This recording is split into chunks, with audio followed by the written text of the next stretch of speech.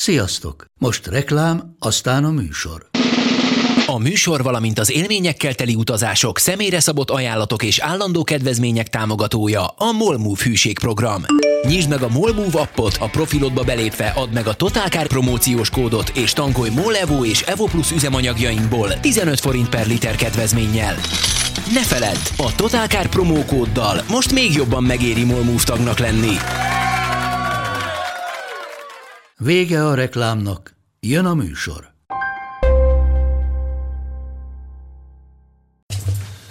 Szóval, hogy a 13,5 milliós eszpázol csődlött, hogy más is egyetért velem. Hát nagyon. Mert hogy a 30 milliós A6-osok korábban. Meg a 6 milliós Opel Corzák korábban. Igen. Igen. És ha viszont azt mondjuk, repülőgép üzemmód, ha azt mondjuk egy 13,5 milliós eszpászra, hogy olcsó, akkor mit mondjunk a 12 milliós 0 kilométeres Durangóra? Mert hogyha az Espatra azt mondjuk, hogy egy luxusautó, akkor viszont egy kicsit az, hogy egy 1.6-os benzinmotorral szeret luxusautót, egy kicsit lehet húzni a szánkat, de hát hogyha az Audi A6-osokban is 4 hengeres dízelek és benzinesek vannak. 7-es BMW-ben van már 4 hengeres motor. Igen. Akkor viszont mit mondunk arra, hogy 12 millióért egy V8-as összkerekes Durangót kapsz, amit csak azért merek mondani tényleg, mert ugye ha egyszer az Espatra azt mondja arról, hogy crossover, mi pedig nagyokat nevetünk, de hát akkor is egy crossoverben legyen legalább összkerékhajtásos változat.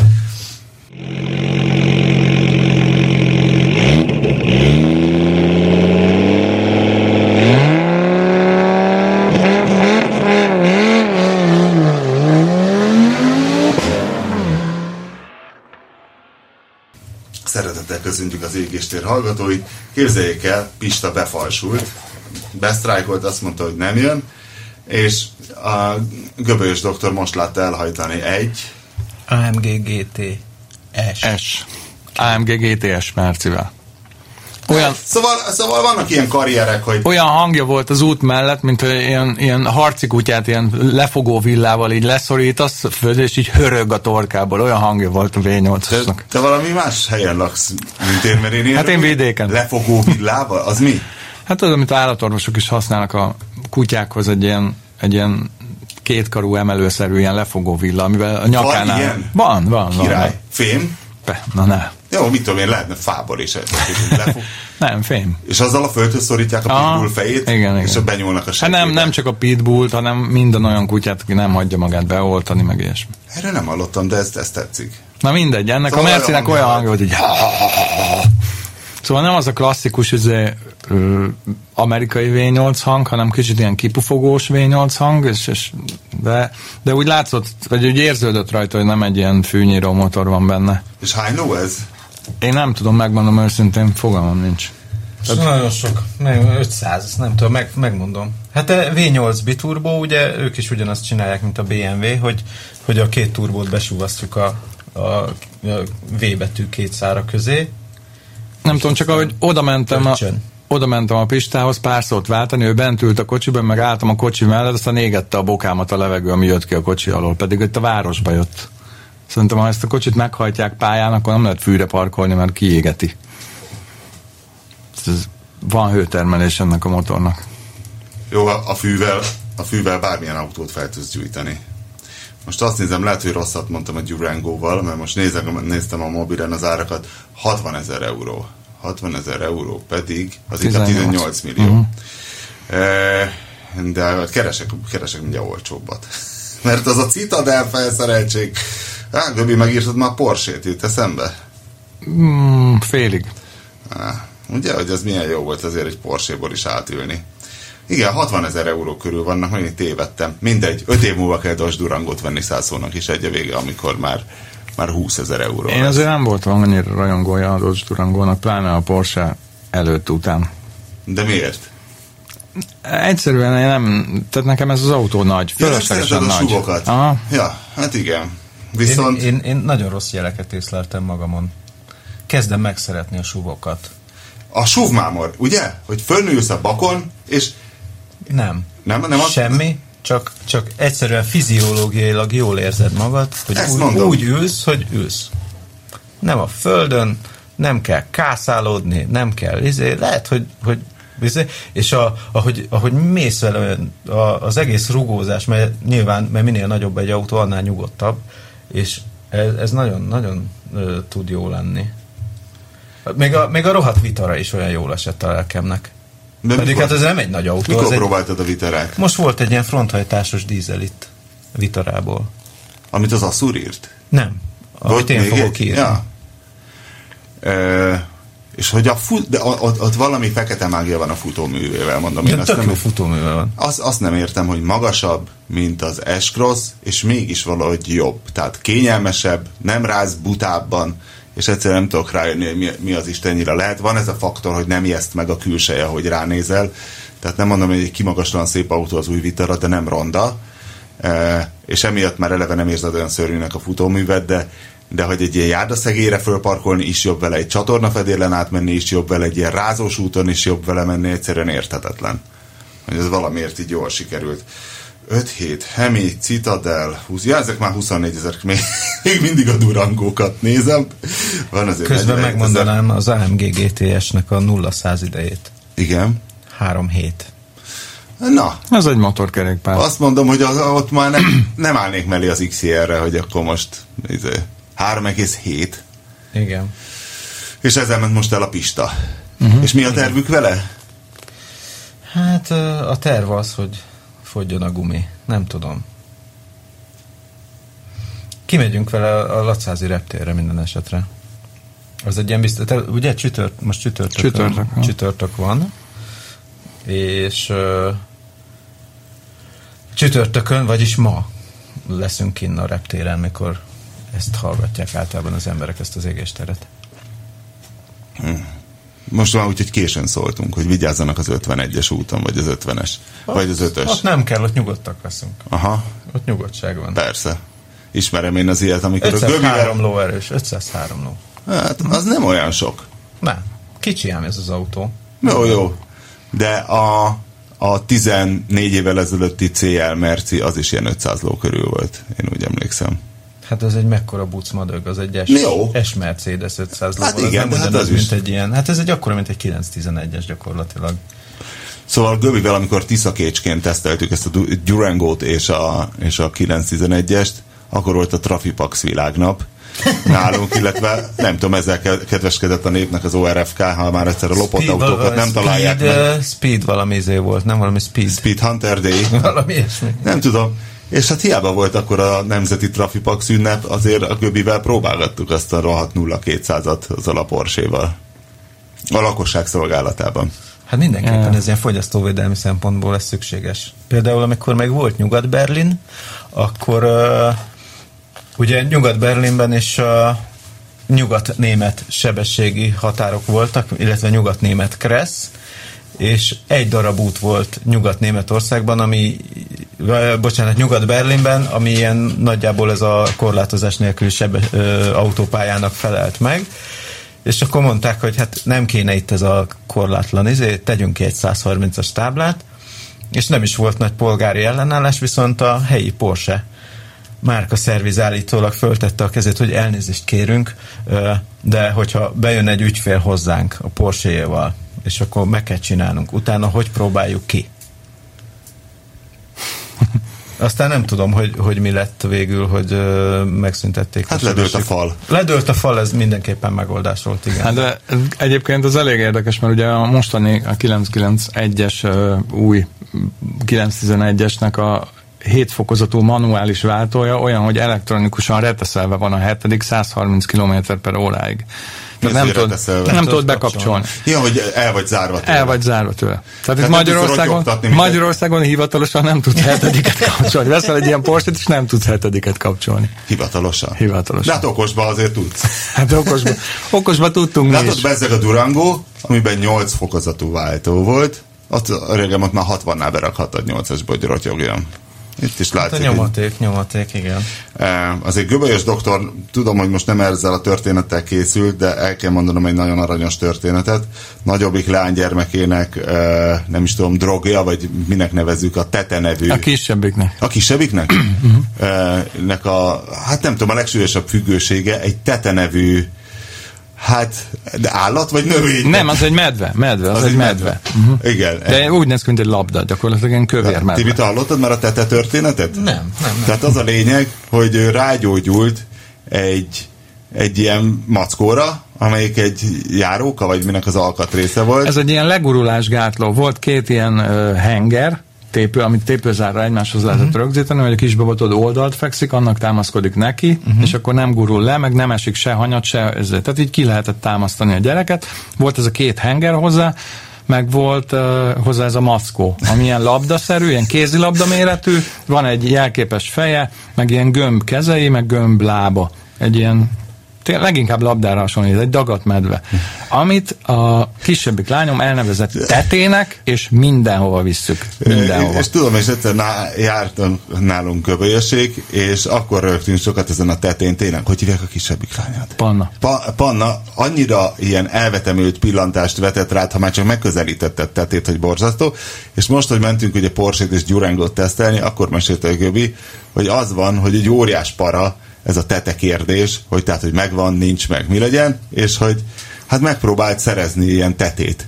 És hogy nagyon nehéz tetét szerezni, és a végső kétségbeesésében már a Google képkereső programjával próbál, hogy ez valami francia gyártású. Igen. De márkajelzés nincs benne. Volt, csak nem lehetett elolvasni. Tehát azt csináltam, ugye mire ez így manifestálódott, már olyan kopott a tete, hogy ilyen régi fényképeket nagyítgattam fel, ahol rajta volt, hogy a címke ha látszik egyik ennek. Ezért kell 20 megapixel fotót. Igen. Azért már jött és akkor ilyen. Egyiken láttam, hogy ugye a címkére rá van írva valamilyen cég, meg hogy Made in France, és akkor próbáltam mindenféle módon szerezni, de nem. Egyébként fölösleges. Nekem legalábbis az ismeretségi körömben van ugyanez, hogy egy kislány, és van neki. De bocs, várj, a Google képkeresőt nem próbáltad, hogy de. Felrakod, és akkor egy csomó ilyen dagadt állatot be is adott, de pont olyan nem volt. Mindegy, küld majd a Pistának egy fényképet tetéről, hogy akkor az égéstérhez kirakjuk, és hát, ha valaki ráismer.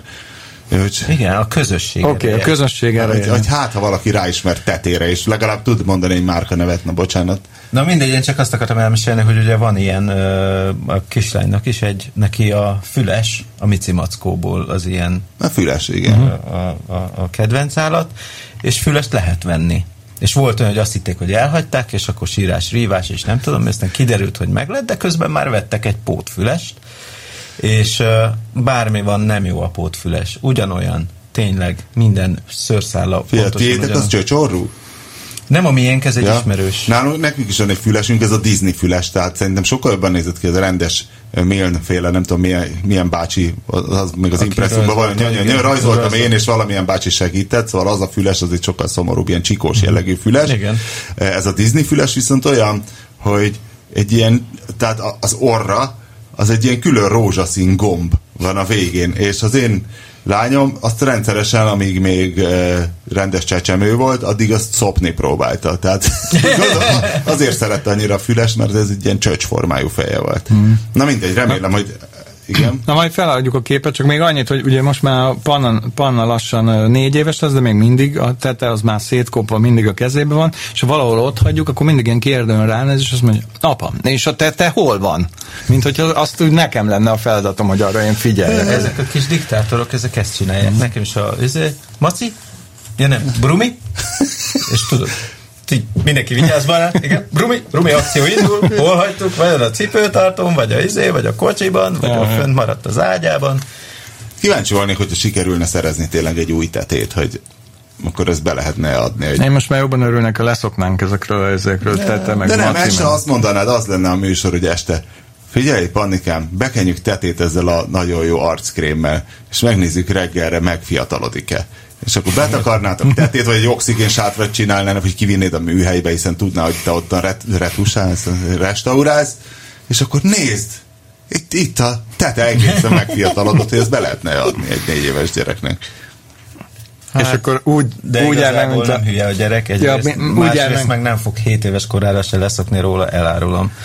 Úgy járnánk, mint a Efraim Kishon humoreszkbe, aki minden este ilyen kakaóívási játékot csinál a Ámirkával, a fiával, és egyszer úgy marad abba ez a kakaóívási játék, hogy egyszer kihallgatja, hogy a gyerek beszél, és mondja a barátjának, hogy minden este apámmal kell csinálni ezt a kakaóívási játékot, mert ez a mániája, hogy bejön, beleteszi az ujját, hú de forró, hú de és akkor iszik belőle egy kortyot, és a többit meg nekem kell meginnom, de nem bír erről leszokni.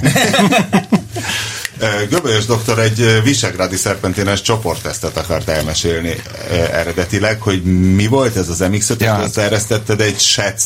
Nem, ez úgy volt, hogy egy barátom, akinek BRZ-je van, mondta, hogy ő még soha... BRZ-je van? BRZ-je Újon nem vette? Igen. És miért Subaru-t vajon? Miért nem a Toyotát? Ezt azt hiszem én is kérdeztem tőle, és valami olyan magyarázatot adott, amit már elfelejtettem.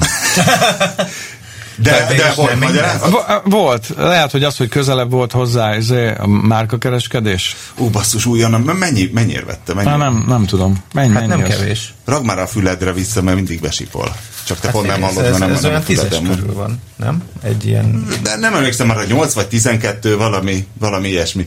Na mindegy, és gondolom, hogy... Nincs ez annyi, van. Nem tudom, már Pap TV megnézni, és boldog vele? Na mindegy, boldog vele, nagyon, és ez volt az alapkoncepciója. Dodge Durango és Subaru BRZ vagy Toyota GT86 hívjuk, ahogy akarjuk. Ez a két új autó, amire legjobban vágyok. Na figyelj, az volt, hogy ő írta nekem, hogy hallotta, hogy vettem MX-5-öst, és ő még nem vezetett MX-5-öst, ő meg úgy tudja, hogy én még nem vezettem BRZ-t, úgyhogy ezen változtassunk. És akkor összeszerveztünk egy ilyen tesztnapot. Egy ilyen buzifesztet. Így van, és még csatlakozott hozzánk 2 barátunk, egy Twingo RS-sel, meg egy 500 SLC 126. De az tök jó egyébként. Már úgy értem, hogy nem hülyeség egy ilyen összehasonlítás, mert nem biztos, hogy az is pont úgy derül ki. Hát figyelj, előre lelövöm a poént a Mercedes-szel, ez olyan, mintha nem tudom, villával próbálnál levest tenni. Tehát ez úgy nem passzolt oda arra az útra, arra... Jó, hát akkor bejött a papírforma, na, de hát... De tényleg hátsó kerék. A Twingo volt az egyetlen első kerekes. De ez még Twingo? Az új. Vagy nem a legújabb, ugye? A még ormotoros. Még ormotoros, igen. Most hirtelen rámondtam, hogy új. Az volt az erős belőle? Twingo RS volt? Twingo RS. Fú, ez nagyon jó. Mert közben kerested a BRZ árát, és megtaláltad? A BRZ árát néztem, és azt nézem, hogy használtan lehet venni 7,5 millió, nem inkább olyan 8 körül, bocsánat, és egy 5 kilométer futott példány, amit nyilvánvalóan új, és egy kereskedő hirdet valahol, az 9 millió 240-re van. Basszus, ez milyen olcsó ahhoz képest, hogy na, tényleg, akkor mondd meg. Most nem olyan nagyban vagy erősben, mint a Mazda MX-5, mert nekem az volt, hogy olyasmi, szerintem. Figyelj, én azt mondtam, hogy a két kocsinak a koncepciója szerintem azonos. Igen. Tehát a BRZ, vagy GT86, mindegy, most beszéljünk a BRZ-ről, ez a mai autók között egy könnyű, viszonylag kicsi, erős, és ilyen okosan kitalált autó, hogy ilyen 200 sportos. Ló, vagy mennyi? 200 ló. És 2 literes motor? 2 literes Szívó. Igen. 7000 valameddig az forog. Még egy kompresszor jó lenne rajta. 7000 valameddig forog, és szerinted kéne rá kompresszor? Fél középen gyenge. Tehát akkor megy jól, ha forgatod. De ez igaz az MX-5-ösre is. Igen. Nekem ugye az is kell egy kompresszor. Na de az nem jó, ha egy sportos autó, akkor megy jól, ha forgatod? De jó. Figyelj, nekem ott most ezen tegnap este közúton nem hiányzott egyiknél se az erő. Tehát, hát az a lényeg, menjen fönt, hadd tapossam ki a belét. Igen, ez a nyílgáz élménye. És és ültél benne hátul? Én nem, de ott próbálgatták. Engem az lepett meg nagyon, hogy igazából el lehet férni hátul. Tehát nem olyan tudod hajtogatni magadat, de nem ülnél ott. De egy Audi TT-hez képest tudsz ülni hátul. Jó, hát a TT-ben az csak ilyen adócsaló ülés. Na, de nem nagyobb a BRZ sem, mint a TT. De most ez volt az nagyjából akkora autó. Ez volt az a szempont, amit így nagyjából leszartunk tegnap este. Persze, de azért nem mindegy, hogy bele tud ülni 4 felnőtt adott esetben, és el tud vele menni Prágáig emberhalál nélkül. Tehát ez szerintem egy kurva nagy. Hát igen, MX-5-ösben nem ülsz be hátra. Srácok, én voltam MX-5-össel Németországban, és egyszer egy ilyen, még az automagazinnál egy teszten lementünk Mamaján egy kicsit túlra Romániába, az már a bolgár határ. Az igazi agyhalál egy MX-5-össel. Az borzalmas. Az egy borzalom, annál nagyobb borzalom csak a izével volt a Smart Roadsterrel. Nem, még talán... Hol mentél Smart Roadsterrel? Tehát, hogy ilyen kabriókkal mentünk, és volt Smart Roadster is, meg MX-5-ös is. Na jó, de még MX-5-össel. Nem tudom ezeket a második, generáció harmadik neveket, amikor megcsinálták ezt a mandula szemet neki. NB. Az nem második generáció. Jó, én nekem a saját ennámmal, a bukólámpással kellett Brindisibe a csizma sarkába lemenni. Igen, arra emlékszem. Igen. Na, az milyen volt? Az milyen szép volt a két szalagkorlát 4 napig. Jobbról-balról együtt látunk Olaszországból, szép szürkék a szalagkorlátok. Szörnyű volt. Jaj, a melléd áll egy Golf, és a kilincse van szemmagasságban. Hát körülbelül. Igen. Na mindegy, és akkor ezzel a konvojjal mindenki kipróbált mindent? Cserégettük az autókat. Hát a Twingo-nak meg a Mercinek hamar el kellett menni, úgyhogy a végére ketten maradtunk csak a BRZ-vel, és akkor már kezdett kicsit szürkülni, meg kezdett kicsit nedves lenni az út, de hát ez nem szekte kedvet? Nem szekte kedvünket, mentünk egy ilyen Lepence, Szentendre ide-odát párszor, és nagyon érdekes volt, mert bár a két autónak a koncepciója azonos, de az MX-5-ös az sokkal nyersebb. Tehát egyetlen egy dolog van, amiben nem nyersebb, az a váltója. A váltó kapcsolási érzete a BRZ-nek még mindig kicsit ilyen nyersebb. Pedig ugye tudjuk, hogy a MX-5-ösnek is baromi jó a váltója, és nagyon rövid úton mozog, és tényleg tuti, de még egyen jobb a BRZ-je. Valamiért van valami szőrösség a váltási érzetben, ami nem tudom, hogy honnan jön. Nekem nem a BRZ-re vonatkozik, amit mondok, de az ilyen imprezákban nekem annyira teherautóváltónak tűnik. Olyan szőrös. Olyan nem baj, ez a jó benne. Nem ez a kisúlyozott, tudod, hogy ilyen súlyok lendülnek, meg nem tudom. Nem így érzed. Ott nem lendül, ott te rakod. Érzed, hogy beraktad a fogaskerekeket. És nem is olyan, mint a BMW, hogy már teljesen elműanyagosodott az egész. Ugye azt hiszed a BMW-ben, hogy te ott régen azt hitted, hogy ott kavirnyálsz benne a vasak közt egy rúddal, és akkor mostanra egy ilyen hát látsz ilyet kiszerelve, hát az a rudazat, ami ott kavirnyálik egy ilyen műanyag állványon álló műanyag rúdba, műanyag csövek, és akkor ott a csuklók környékén ilyen kis fémekkel megvasalgatva, szóval nagyon elműanyagosodott a BMW kéziváltó is. Ja, te voltál az, aki egyszer végigpróbálta. És én egyszer végigpróbáltam az összes váltót. 0-2-esektől indulóan az összes 3-asnak a E90-el bezárólagig a kéziváltóját, és így generációra érezted, hogy fú, egyre megyünk el a gyökerektől.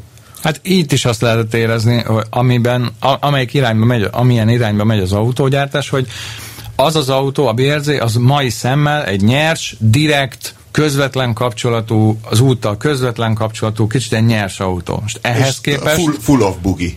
Full of buggy, ehhez képest tehát az MX-5-ös NB-hez képest ez olyan be van csomagolva. Ja, mondjuk egyébként az NB MX-5-ös az egy ilyen 10 éves körüli autó, nem? 15. Hát ez 99, és ez az Anniversary Edition. Mert az NC nem volt, nincs még új MX-5-ös tesztautó, ugye? Nincs. De NC-t próbáltuk, emlékszem. NC-t azt sokszor próbáltuk, hogy az is sokkal kevésbé nyers, mint az MB. Tehát a második generációs MX-5-ösnél a harmadik. Ez nagyon jó. Mindegy, jó, mind a kettő, én az NC-t is nagyon szeretem, tehát most már így utólag, ha vennék még egyszer MX-5-öst, ha visszaöregednék bele, vagy nem tudom, akkor simán vennék NC-t, mert az egy csodálatos dolog. Igen, de az NC jobban összehasonlítható lenne a BRZ-vel, éppen ezért. Korrektebb lenne a dolog. De az NB ehhez képest egy ilyen ahogy ott mondták a srácok, nem is én, hogy egy ilyen go-kart feeling.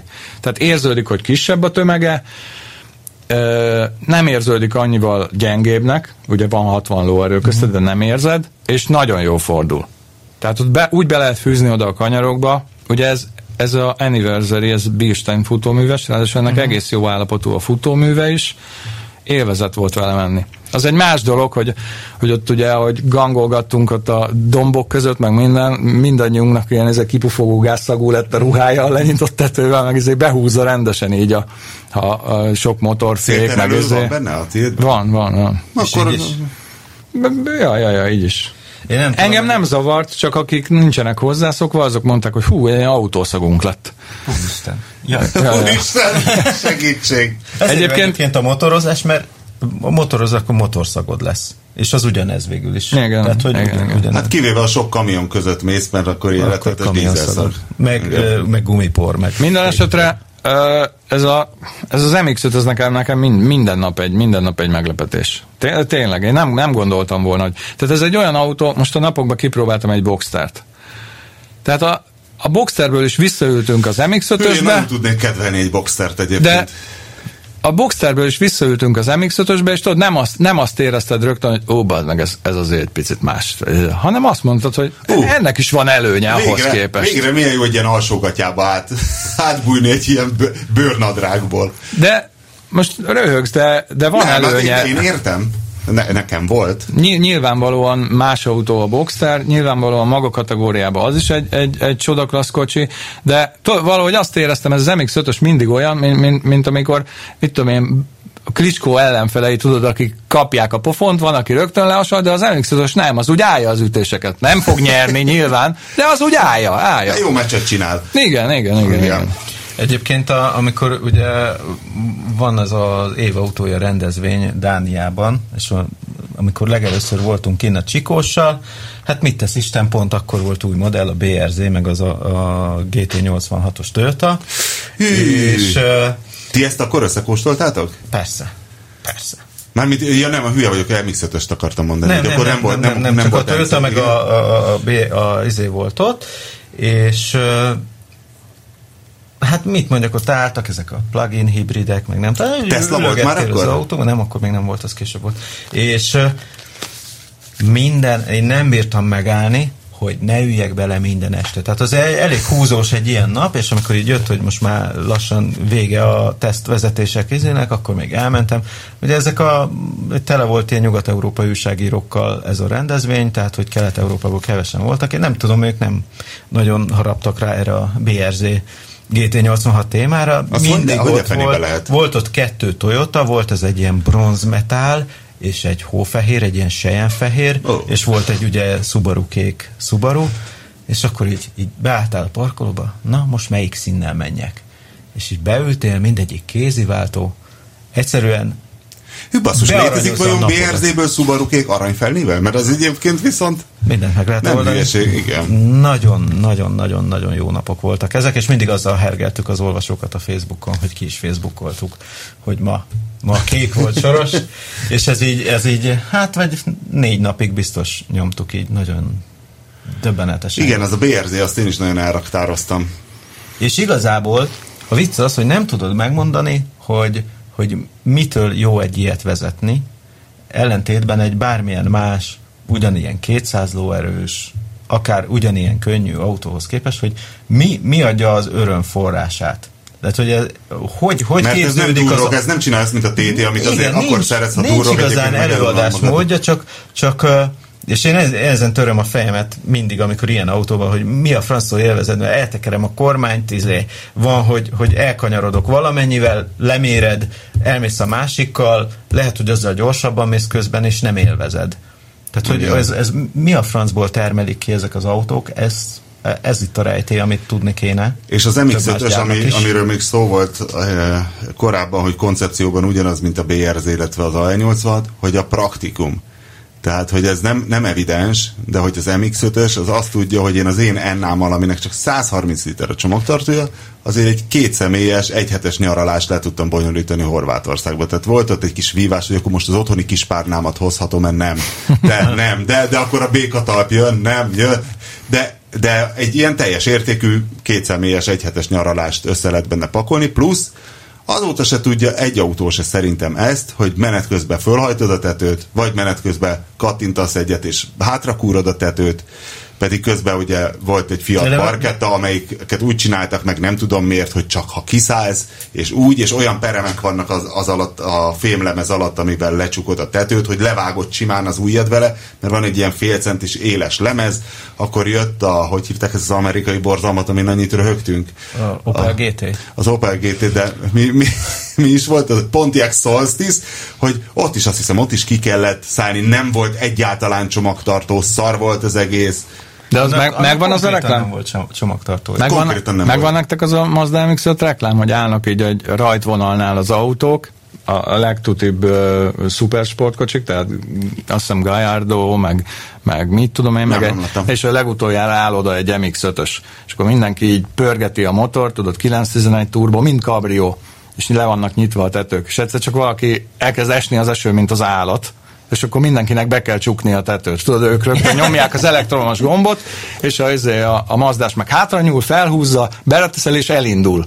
És mire azoknak becsukódik a tető, és utolérik, a negyed mérföldet előbb teszi meg a MX-5-ös, mint ezek az autók. Egyébként ez mocsokság, mert tényleg ez nagyon fasz az MX-5-ösben, de a másik, ami ilyen nagy cucc volt, az a Honda S2000. Ami... Jó, de az kétszer annyiba került.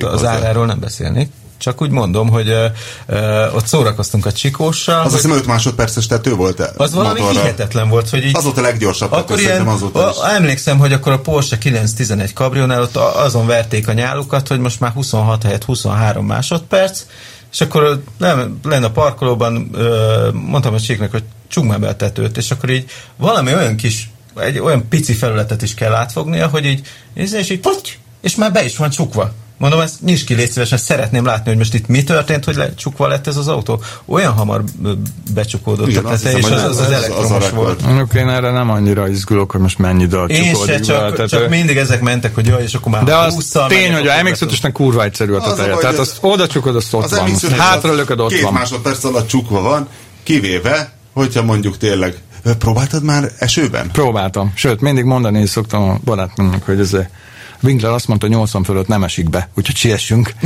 és tegnap este is esett, ahogy mentünk közére. Egyszer Münchenből jöttem haza MX-5-össel, autópályán, és jön az eső, és még ilyen nagy zivatart nem próbáltam benne, és mondom, ez nagyon esni fog. Hát mondom, mindegy, hát most amúgy is nem megyek ki a leállósában. Ez életveszélyesen nyomom, és nyomtam, és ilyen 130-140 között, és írtózatos felhőszakadás volt, és 0 csepp eső érkezett be, majd aztán egyszerre csak elkaptam 2 előző kamiont, ugye, egymást előzték fél óráig, és akkor bőrigáztam természetesen, mert azért 90-nél már nem olyan könnyű hátra nyúlni és behúzni a tetőt, de addig, amíg tudod nyomni 130-al, bármekkora özönvízbe szárazon mehetsz. Zseniális.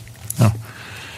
Én nincs túl nagy tapasztalatom így kabriózásban, de engem például meglepett az, hogy 130-al megyünk, lenyitott tető, azt tudunk beszélgetni. Tehát nem hubog, meg nem csap be annyira a szél. Jó, azt a felső szélfogót azt fel kell hajtani, mert ha az nincs, akkor...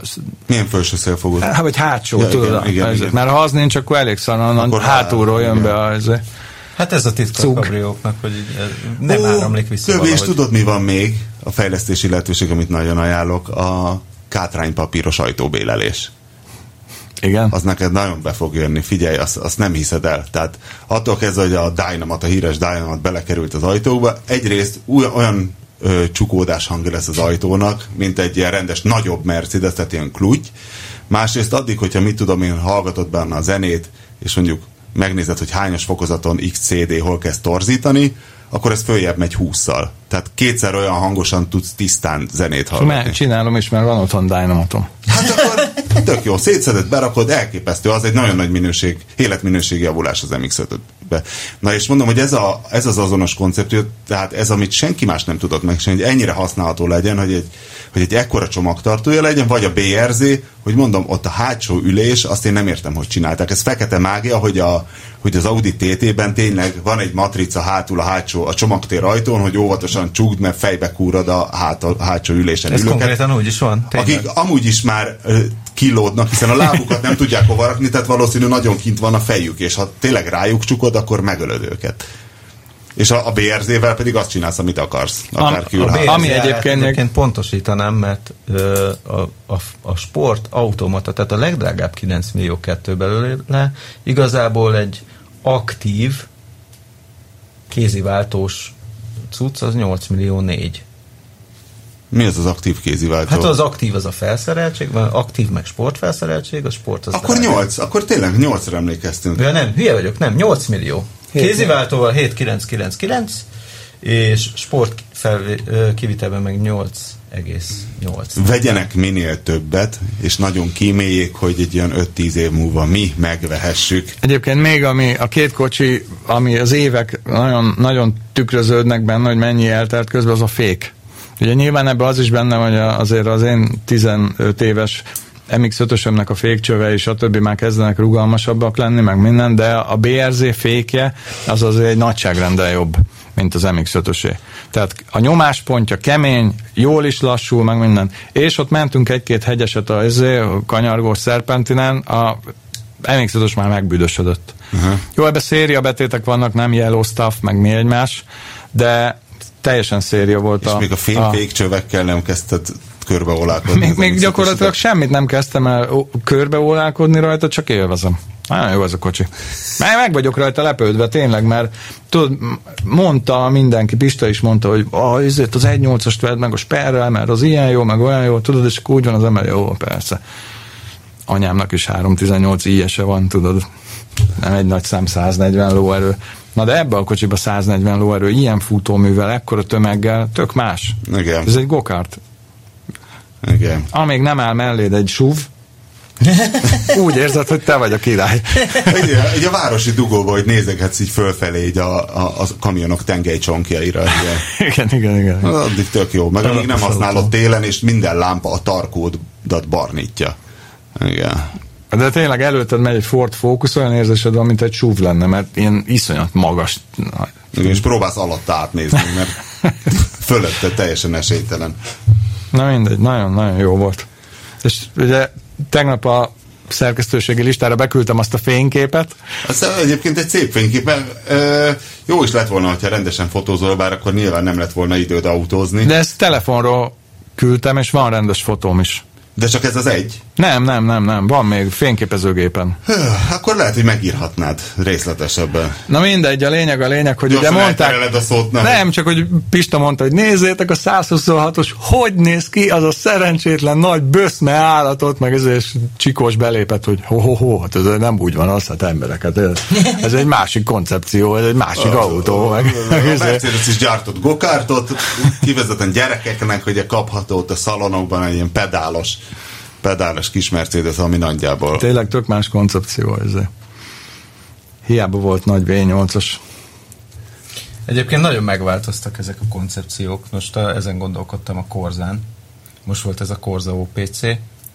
És hogy régen az volt, hogy egy ilyen kis kocsi, ami nem 4 méter volt, hanem inkább 360, és akkor beleraktak egy 120 lóerős motort, ami nem volt semmi, csak egy sima 120, nem volt sportmotor, és olyan jókat tudtál autózni egy ilyen kis kocka Corza, meg mit tudom én, mik voltak ilyen Polo GT, meg nem, de most kocka már... Corza, az egy férfias kis autó volt. Igen, és el lehetett férni, hisz kocka volt. Nem volt rádizélve, mondjuk én 55 lóerős verzióban ismertem, de el lehetett benne férni, hisz kocka volt, és volt ilyen félméteres váltókar, tök jó. Szerintem azóta nem, vagy talán most kezdenek olyan pontosak lenni az Opel váltók, mint az volt. Ez egy tök jó kis cucc volt. És milyen az új Corza OPC? Jó. Na. Jó. Nem szép. Most itt végeztem egy közvéleménykutatást a szerkesztőségben, hogy nekik tetszik-e. Én vért izzadtam, hogy valahogy olyan szögből fotózom, mert azért látszik, hogy ugye itt szenvedtek, mert azért ez az előző Corza alapjaiban ez a karosszéria, és akkor, hogy csináljanak úgy, hogy nagyon más legyen, meg mások, és akkor vannak nézetei, ami jó. Bejöttek közben új gyalogosvédelmi normák, igen, és azt tudom nekem még a formatervező magyarázta, hogy ez milyen nagy dolog, hogy nem emelték meg az orrát, hanem valahogy úgy csaltak, hogy az elejét egy kicsit lesüllyesztették, a hátulját egy kicsit, mit tudom én. Igen, és én nagyon szenvedésnek éreztem ezért, de most így megnézték a srácok a képeket, hogy milyen vagányan néz ki, meg nem tudom mi. Én inkább azt mondtam, hogy inkább ezen felülemelkedem. Ez a 6 milliós Corza? Igen. Hát inkább, mint 3 hengerrel. De, jó. De hát ha még viszont 8-ért kapsz BRZ-t vagy GT86-ot, ami szintén egy 4 személyes autó. Igen. Hát az egy százalékban sok. Meg azért a Corza inkább 4 személyes autó, mint az BRZ. Nem ültél benne hátul, ülj már bele legközelebb hátra, és meglátod, hogy... Figyelj, úgy, ahogy én vezettem, nem volt lábtér mögöttem. Tehát nem, neked csak ilyen szép emlékeid vannak. De úgy vezetsz, hogy nincs lábtér mögötted? Ja, úgy. Annyira kemény vagy? A BRZ-ben nincs lábtér mögöttem, hogyha én beállítom az ülést magamnak. Na mindegy, ezért ebben is benn van egy olyan Recaro, ilyen nagy héjú ülés, és akkor hát van egy ilyen, hátul egy ilyen műanyag héj, hát ez egy ilyen Darth Vader külső. Pont ezt akartam mondani, nem a Darth Vader ülés, mint a OPC Astrában. De. Igazából ez volt az előző korzában, és megnéztem a régi képeket, tehát hogy az előző OPC-ben is ugyanez az ülés volt, és hát azért ennek van egy ilyen nagy műanyag burkolata, meg a vicces, hogy egy ilyen oldalsok kinövés ugye az oldal légzsáknak. De igazából meglepett ez az autó, mert most mindig itt sápítozunk, hogy hát ezek az elektronikus cuccok az autókban, meg a nem tudom mi, meg a hát most már nem olyan, mint rég, meg nem tudom, de ez pont lehet, hogy amiatt, hogy ugye egy régebbi alapkonstrukció, hogy egy kicsit olyan nyersebb. De milyen motor van benne? Egy 1.6-os turbó motor van. 1.6 turbó. Várjál, ez akkor egy teljesen új, nem? Mert nem. Hogy is van az Opelnél? 1.4 turbó. Vannak az 1.4 turbó, az 1.6 szívó, a óriás plakát belépő motor. Ami már kihalóban van. Na mindegy, ez a régi motor, ezt is Szentgotthárdon gyártják. 1.6 turbó, én nem emlékszem. Volt a régiből is 1.6 turbó. Az előző korzában is ez volt. Hány lovas ez? 207. Csű. És most ott magyarázták, hogy új, tökéletesen új szívórendszer, más légszűrőház, nagyobb injektorok, nagyobb elektronika, nagyobb intercooler, nagyobb minden, és tényleg brutálisan nyomatékos, de olyan erős felül is, tehát hogy nincs az, mint a más nyomatékosra megcsinált turbomotornál, hogy fönt meg úgy kifulladt, ez nem fulladt ki, hanem megy, mint a őrült, de nem is ez a jó benne, hanem van benne diffizár, és ez de igazi? Igazi. Mechanikus diffizár. Az Opel? Esküszöm. Egy rendes vaspert rakott. Drexler gyártmányú differenciálzár. Van egy ez magyar bemutató volt, vagy európai? Ez európai bemutató volt. És akkor várjál, akkor tudod, mit akarok kérdezni? Hogy mennyivel mentünk? Nem. Hogy mennyire tűnt preparáltnak az autó? Nem. Igen, hanem? A bringo, a navigáció nem szivatott? Srácok, én most találkoztam így face-to-face először a Bringo navigációt. A Bringo van, ugye? A mindenhol megszivat, mindenki. Aki nem ismeri, az nem magára vessen. Ez egy totálisan no-name navigációs app, amit az iPhone futtat, és az iPhone rá van dugva a rádióra, és valahogy ez össze van úgy drótozva, hogy megjelenik a nagy képernyő. Klónozza a képernyő. Sajnos rendesen drótozva, mert ez tényleg mert ez tényleg drótozva van konkrétan, megy. És akkor most azért ott, ez Baszkföldön, ott mentünk a hegyekben, képzelheted, szegény iPhone-t mi a francot csinált ott a kanyarokban, amikor épp a differenciál záron élvezkedtem. De ez a tökéletesen bármire alkalmatlan navigáció. Igaz, hogy beírod a címet, és ki tudja számolni oda az utat, de egyszerűen olyan Hát melyik nem? Igen, az meg a másik. De mi az, hogy ki tudja számolni az utat? Ki tudja számolni az utat, de ennyi, ami pozitívumot tudnék említeni nagyjából, ha elindul, de mi már odáig fejlesztettük a Földes Attilával a dolgot, hogy ez a leállítom, kinyitom, bezárom, nem tudom mi, mert egyszer valamire rábögtél, és onnantól kezdve abból a útvonalból nem tudtál valahogy kecmeregni, és akkor tényleg a nulláról kellett újraindítani az autót. Én régában voltam az Opel Adam Rocks bemutatón, ott az volt, mindig késett. Tehát ott voltál és mindig rosszkor szólt. Nagyváros izében. Rosszkor szólt. De nem a hangvezérés, hanem az egész úgy, hogy van. Nem, bemész a körforgalomba. Már kijöttél a körforgalomba, és akkor fordította úgy, hogy bementél, és akkor igen. És akkor ott mentünk Bilbaóban, tök másfele. Örülök, hogy ezt mondjátok, mert én is ott a kis Asztrába próbáltam beindítani ezt a Bringót, én be se tudtam indítani. Tehát nem indult el. Mi átállítottuk magyar nyelvre a rendszert, nem tudom, ti próbáltátok-e, vagy hát akkor... Nem emlékszem. Én átállítottuk a magyar nyelvre, és akkor volt a megvilágosodás, hogy honnan lehet ez a Bringo, és honnan vette a cuccát, mert elkezdtem mondani, hogy után 300 méterrel baloldali fordulók, és ezek a gumák, hogy megérkezett cél 2 balra. Tehát, hogy ilyen mondatokat formál magyarul, ez a TomTom. A TomTomnak volt egy ilyen kezdeti időszak az első 20 év, amíg így beszéltek a TomTom navigációk, de most már van olyan hang, amelyik jó szórendben mondja, hogy nem után 300 méterre, hanem 300 méter múlva tud mondani, ez egy ilyen több éves. És ez volt az, igen? Semmi, csak én mindig úgy szoktam csinálni ezeknél a tesztautóknál, hogy adok 10 percet magamnak, hogy átlássam a menüt, tudjam állítani rajta a dolgokat, beindítani a navigációt. Ha ez 10 perc alatt nekem egy kocsiban nem sikerül, akkor most már vagyok annyira nagy arc, hogy azt mondom, nem én vagyok a hülye, hanem szar a navigáció, vagy szar az egész menürendszer.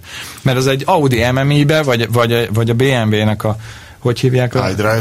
iDrive-jába. Ne bonyolítsuk túl a dolgot. Azért most ebben a Vitarában egy egészen tökre kezelhető cucc volt. Figyelj, azért ez nem persze. egy 20 milliós autó volt. Oké, vannak jó kezelhetők, meg vannak egyszerűk is jó kezelhetők, de amivel tényleg így nem tudod elindítani, meg írja, hogy nincs telepítve a szoftver, meg mit tudom én, meg amikor látod, hogy ott az ikonja, elindítod, és igen. Például nem engedi magát párosítani menet közben, pedig ő honnan tudja, hogy nem egy utasomnak adom oda a telefon, figyelj, párosíts már.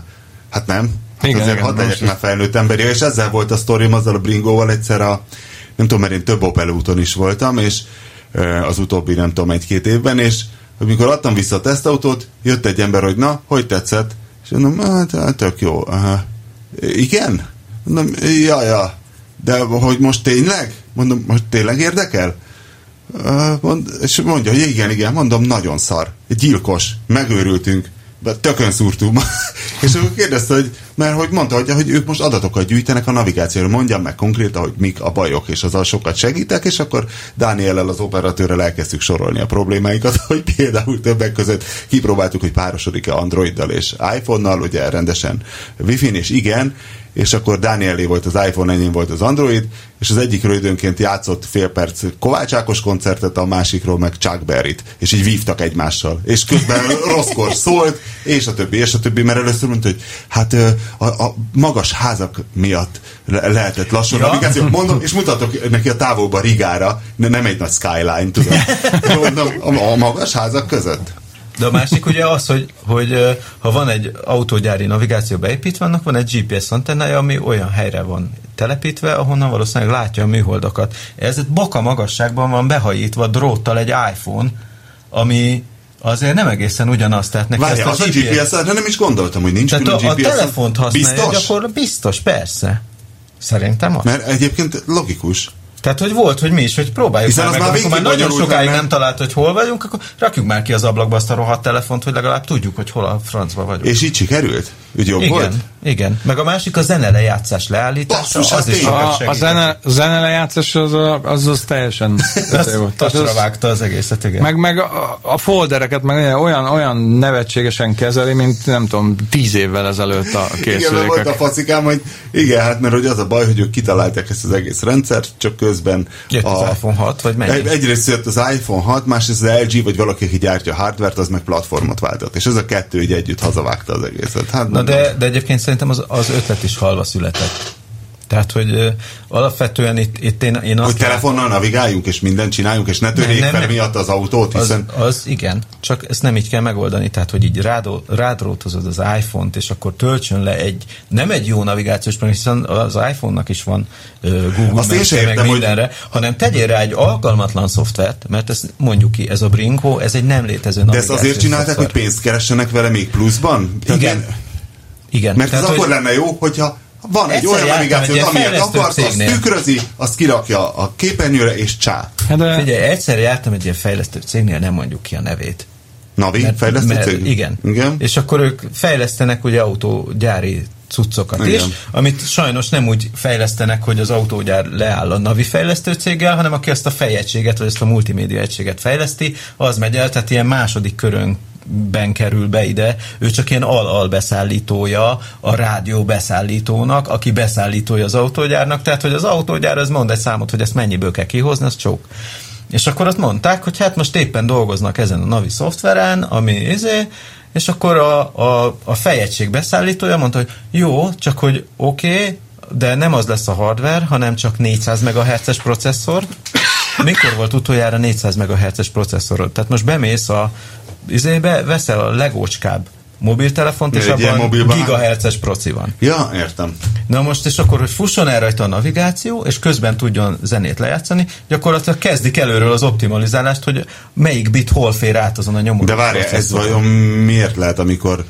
Fillérekért veszik a procit. Na de hát azt mondom, hogy csökkennek az árak, akkor minek szarakodnak még ezen? A Göbi a múltkor mesélt, hogy a KTM-nél az a probléma az elektromos crossmotor fejlesztésével, hogy mire kijönnének, mindig olcsóbb lesz az aksi, tehát gyakorlatilag mindig szívük szerint kezdenék előről. Így van. Na de hát akkor ezen hát most itt szerintem bemennek egy ilyen nagy kínai raktárba, és összesöprik a földről, ami ott lehullott az évek során, és azok vannak ezekben. De akkor nem az autógyára kötcsök, hanem a fejegységgyártó. Hát nyilván, de ő meg az árhoz igazítja a tudást. De ez nem... Én és azt nem értem... az autógyári hülyék mondják meg, hogy milyen legyen. Tehát, hogyha mondjuk történetesen egy jó navigációs szoftver beszállító szállítana egy jó szoftvert, mert amit rátelepítesz a telefonodra, az tök jól működik, de nem, ők megmondják, hogy úgy kelljen megadni a címet, hogy csak beírom, hogy Budapest Kiscelli utca 28, és akkor ne kelljen, hogy Város utca házszám, hanem ezt egyetlen lukba kelljen beírni, és nem talál meg semmit, mert nem erre van kitalálva a program. De ez ilyen is van.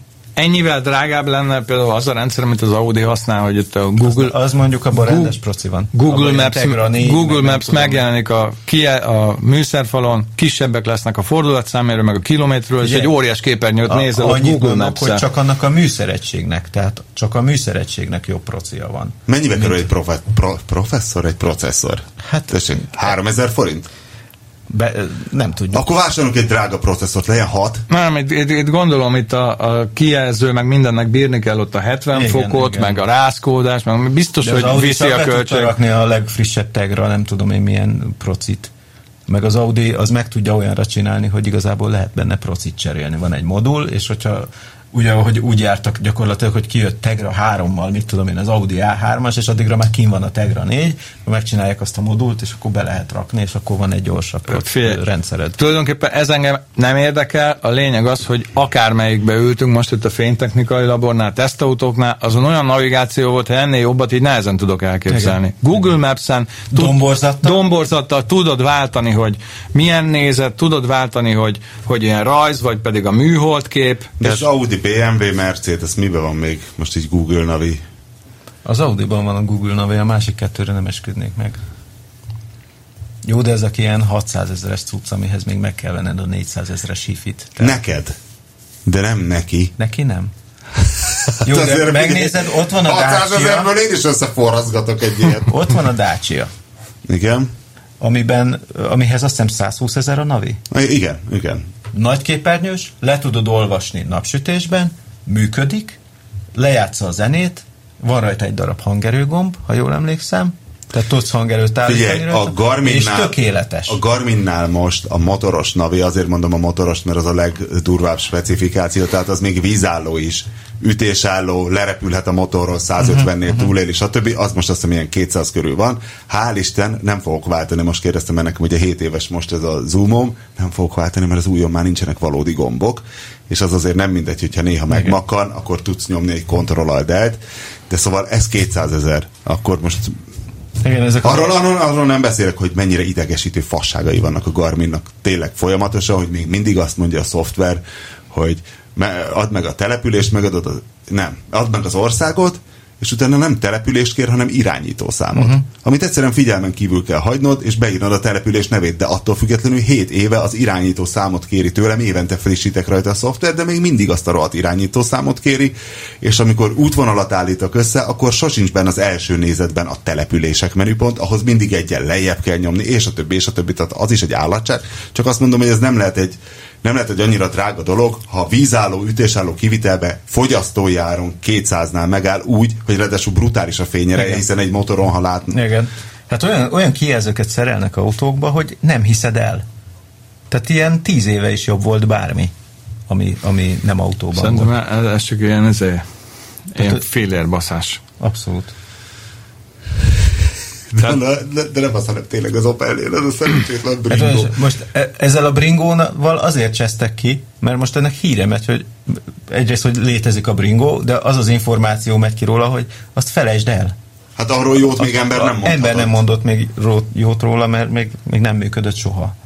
És akkor innentől kezdve ez a bringó azt hitte, hogy megfogta az Isten lábát valószínűleg de a GM-mel, de nem. Azzal együtt valószínű, hogy üzletileg bejön a dolog, mert az emberek igénylik, hogy bármilyen fosde legyen benne, mert amikor tavaly előtt teszteltem talán a SsangYong Rextont, ami egy nagyon kellemes autó, meg minden, de egy ilyen barkács navi volt benne, tehát egy ilyen úgy értem a barkácsot, hogy utólagos beépítésű fejegység és navi, és kérdeztem őket, hogy nincsen saját navi, és mondják, hogy hát mert ázsiai volna a gyári, viszont, és mondom, ezt miért venné meg bárki? Nem volt olyan rémületesen drága, de tudtad, hogy be tudsz pattintani akár egy Garmint, amelyik nem vízállóban, mit tudom én, 100-ért megkapott a csúcsmodellt, vagy valami ilyesmi, és mondják, hogy nem, az emberek igénylik, hogy egy ilyen gyári illúzió legyen, hogy ők beixelhessék az extra listán. És ne kelljen nekik a tappancsot fölragasztani, hanem hogy úgy nézzen ki, mintha ott bent lenne. Hát és ők biztos tudják, hiszen ők árulják az autót. És azt hiszem kb. Ugyanez az importőr a Isuzu is, és ott az egyik pick-upban volt egy androidos fejegység. Hát annál csodálatosabb dolog nem volt, mert ha androidos telefonod van, ezek ismerik egymást oda-vissza, működik rajta a navigáció, nem tudom mi. És az egy mennyire jó dolog. És mennyire jó dolog. És az Opel is mennyivel jobban járna. Egy kevesebbet keresne. Egy ilyen full klónozással. Igen. Amilyen telefonod van, hát végül csak Android meg vannak iPhone, mi más van. lehetőségek egyébként. Hát a Windows Phone például, vagy biztos van Ubuntu telefonok is. Hát egyébként van a környezetemben ilyen Windows Phone fejlesztő, és maga a Windows Phone rendszer az állítólag egy sokkal jobb rendszer, mint mondjuk az Android. De hát, hogy mivel nem tud elterjedni, ez nagy gát. Hát most az Indexnek a felmérésen valami 11% jött ki, hogy az Index olvasók 11% a Windows Phone használ, amin hát meglepődött a nekünk is is. látszik a statisztikában, de nincsenek sokan. Nálunk egy számjegyű a mobil netnél. Na mindegy. Az iPhone-nal, meg az Androiddal azért lefednék a nagy részét. Igen. A felhasználóknak. De olyan van, hogy azt hiszem a Toyota, meg most talán a Suzuki-ban is volt ez a, hogy hívják, MirrorLink nevű funkció, hogy tényleg tökre letükrözi a kijelzőt, és nem tudom mi a rádió érintő a tévé, vagy az autónak az érintő képernyőjén megjelenik a telefonodnak a képernyőjén, és akkor van kb. 5 telefon Európában, ami tudja ezt a funkciót, tehát hogy ezzel meg nem érsz sokat. És véletlenül ezek se a legolcsóbbak. Na mindegy. Hétvégén parkoló parádé, én még nem tudom, hogy kiviszem el a Kugárt, hiszen azt hiszem, hogy 2 a hivatalos kezdés. 2 óra. Pistának kéne ezt elmondani, de ő sajnos kénytelen ezt a nagyon erős Mercedes-t kínozni. Ha nem föttög, hozd ki. Ha nem föttög a Kugár, kiviszem, ha meg föttög, akkor meg nyilván azért viszem ki, hát elmúlik a föttögés. Göbi, te kijössz? Én mindenképpen kijövök, csak nem tudom milyen autóval. Igazából egy MX-5-ös a kutyát nem érdekel, ezt vezetni, meg, oda nézegetni. Nincs rajta. A bogarat kéne kihozni, a kéket. Amíg még hozhatod. Vagy titok? Titokzokni a fejlemény a kék bogárral kapcsolatban? Nem. Bejelenthetjük az olvasóknak, hogy ostromolnak a vevők a kék bogárral kapcsolatban. De eladó volt hivatalosan? Igen, feltettem 2,5 napra a Bagnetre. Tehát ez egy ilyen bogaras német oldal. Rájöttem, mi lehet. Ez egy bogaras német oldal, nem itt Magyarországon próbáltam, nyilvánvalóan az árat is úgy lőttem be, hogy nem a magyar piacra, mert itt általában mindenki 350 000 forintért szeretne venni egy hibátlan bogarat, és ilyetten vettem le 2,5 nap múlva, mert 6 e-mailt kaptam különböző emberektől. Istenem, miért nem bogarat vettem én 5 évvel ezelőtt, ezt a rohadt Kugár? És most tényleg nem tudom, mit csináljak, mert az igazság az, hogy legutoljára a pályanapon ment, közben a műszaki is lejárt róla, amit most megcsináltattam ugyan. Nagyon keveset használom, és inkább más projektbe kezdenék bele. Ennyi. Úgyhogy most ezen gondolkodom. És alkudoztak az e-mailben, vagy egyszerűen csak azt mondták, hogy oké, vinném? Képeket kértek, meg egyik írta, hogy szóljak neki, melyik nap jó nekem, és jön Leverkusenből. Basszus. Leverkusen. Azt a szentségét. És mi volt a hirdetés? Várj, mi a hirdetés szöveg? Ezt nagyjából mondd el. Bogár eladó, kék színű.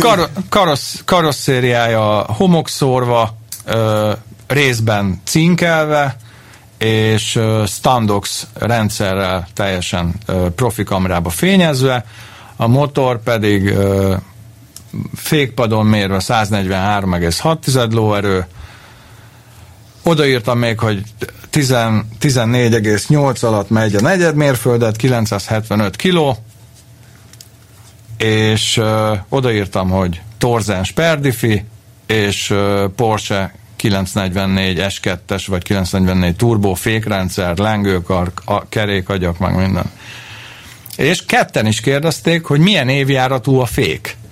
És én nem tudtam, hogy miért, és megírtam nekik, hogy 88-as, igen, azt hiszem 88-as a fék, és vissza is írták mind a ketten, hogy az nagyon jó, mert ott valahogy a német TÜV-nél, mivel ez egy régi alkatrész, így valahogy hogy belefér valami kategóriába, vagy mit tudom én, és hogy így tudják legalizálni mert azt ugye többen kérdezték, hogy el tudnám küldeni az átalakítási dokumentumnak ezt és ezt a lapját? Én mondtam, emberek, én itt rakom keleten. Itt nincs átalakítási dokumentum, itt megcsináljuk, aztán okosba levizsgáztatjuk. Ez itt így van. És akkor itt rögtön elvesztettem 3 vevőt. De még így is maradt, mondom, aki érdeklődik. Átalakítási dokumentum. Lehetne csinálni, nem? Aha. Ugye letölthető 3 nyelven, és azt hazudnánk, hogy így néz ki egy magyar átalakítási dokumentum, csinálnánk rá pecsétet, ilyen krumpli nyomdát. Figyelj, van pecsétgyár. Na jó. Várjál, még ezt meg kell mutatnom, mert én azzal szórakoztattam magam a repülőn, amikor a Corsa OPC volt, letöltöttem egy dokumentum olvasó appot, mert nem volt... Ez jó lesz, igen. De hát akkor mondjad előbb, hogy mi ez? Tehát ez az app, ez azt csinálja, hogy képes felolvasni a dokumentumot. De ez valamihez kellett?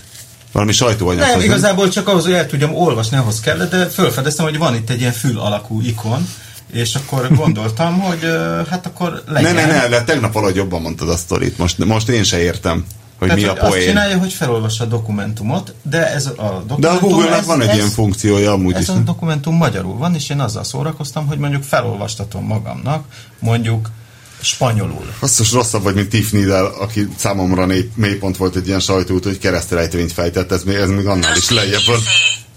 Aprilis. Corsa OPC. OPC. PCT tosigues beallitas. Castellano. Atonas eros. Direct. Minden izeben. OPC. Minden izében OPC. Thumbnail cool. Mi? Várjál, ezt meg kell néznem. Szó nélkül? Tehát katonás erős direkt, minden ízében OPC volt az első. Minden ízében, ne OPC. Idioma, spanyol. Az a baj, hogy rárakja ezt a hülye player ablakot, és nem látom alatta a szöveget mindig, hát, pedig az nem ártana. De folytassuk. Igen. Ja, igen. Hogy áprilistól kezd.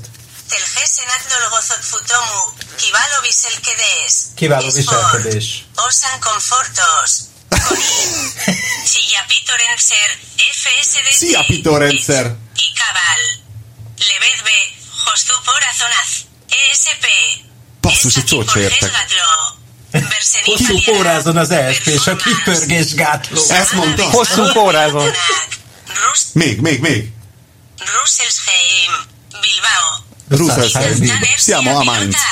OPC, T, Azug, Corsa OPC. Alegior Sapsalat Tagazug, Corsa, G, Ener, Asiobol.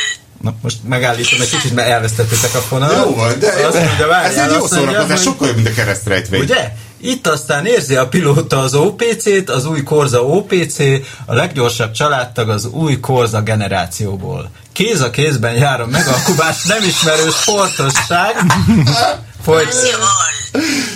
Kézza kézben jár a megalkubás nem ismerő sportosság leheto legiog mindennapi alkalmasagal. A mindennapi alkalmaság. Zeta elso kerekeket hajtó. Első kerekeket hajtó. 207. Letelgesit menu. 1,6 motor. Es manualis hat focosatus sebeseg balto. 6-os váltó. Igen. Na, mi van, baby? És szexi hangja van a csajnak. Oye, esta cerot controyaltan es oromszerzó LS-en Oromszerző? telgesenat dolgoztak. Jennifer Lopez. Maximalis an sportorra hangoltak a zopel mernokei a futóművet. Az Opel mérnökei sportosra hangolták a futóművet. futóművet. A hallgatók is ezzel szórakoznak. Lezárta a billentyűzetet. Én még javasolnék egyébként egy németet. Sportosra hangolták a futóművet. Újra meg kell nyitni. Das cientos setenta mil pesetas. Setup. Igen, és akkor most... Hogy hívják a programot? Az appot? Sajtóanyag reader. Ledar. Mindjárt megmondom, csak ahhoz ki kell lépni, mert nem írja. De la prensa material. Igen, alkalmazások, és azt mondja, nem. Office dokument, nem, valami Office dokument. Reader, gondolom. Read louder. Na, és akkor ott tartottunk, hogy most vissza kell mennem odahoz a remek dokumentumhoz. Itt van, igen, ez setup, igen, ez az a doksi, ez itt megvan, és akkor azt mondjuk, hogy hát egy Deutsch, mégiscsak. Ja. 2015. 2015? Köszönjük, doktor. Mi van, baby? 2015. Aprilis. Ul. Cosa OPC. Vezetítőzik Espalitas. K. Atonas Eros. Direkt. Katonás erősítő? OPC. Kompromiss. Zum Nellkühl. Kompromisszum nélkül. Dolgozat Futomu. Kivelo Wieselkedes. Sport. Osan Comforto. Koni. Xilapitorenza FSDT. A csillapítórendszerben kicsit beletörött a nyelvet. Levet weg Host zu Porazon Atz. ESP. Ez a duma magyarul is szar. Fazeni Paljara. Performance. Samak Abesh Svagio Pilotanak. Rüsselsheim. Bilbao. It Astan Erzia Pilota Atz. OPC. Mi van a pilótában? Itt aztán érzi a pilóta az OPC-t. Ja. Alegios ab Xalatak Azul. Cosa. G. A legősebb családtag. Aciobol. Na jó, befárasztunk tovább a hallgatókat. Ha valaki fakultatíve tovább fárasztaná magát, keresse meg ezt a kiváló Office idegen nyelvű felolvasót, velünk pedig legközelebb, ugye szombat délután találkozhatnak a Hung Expo leszünk, ugye? Igen. A Hung Expo 2 és 6 között. Vagy hát, ha valaki nem jön ki, akkor jövő héten töltse le megint az égésteret a viszonthallásra. A műsor a Béton partnere.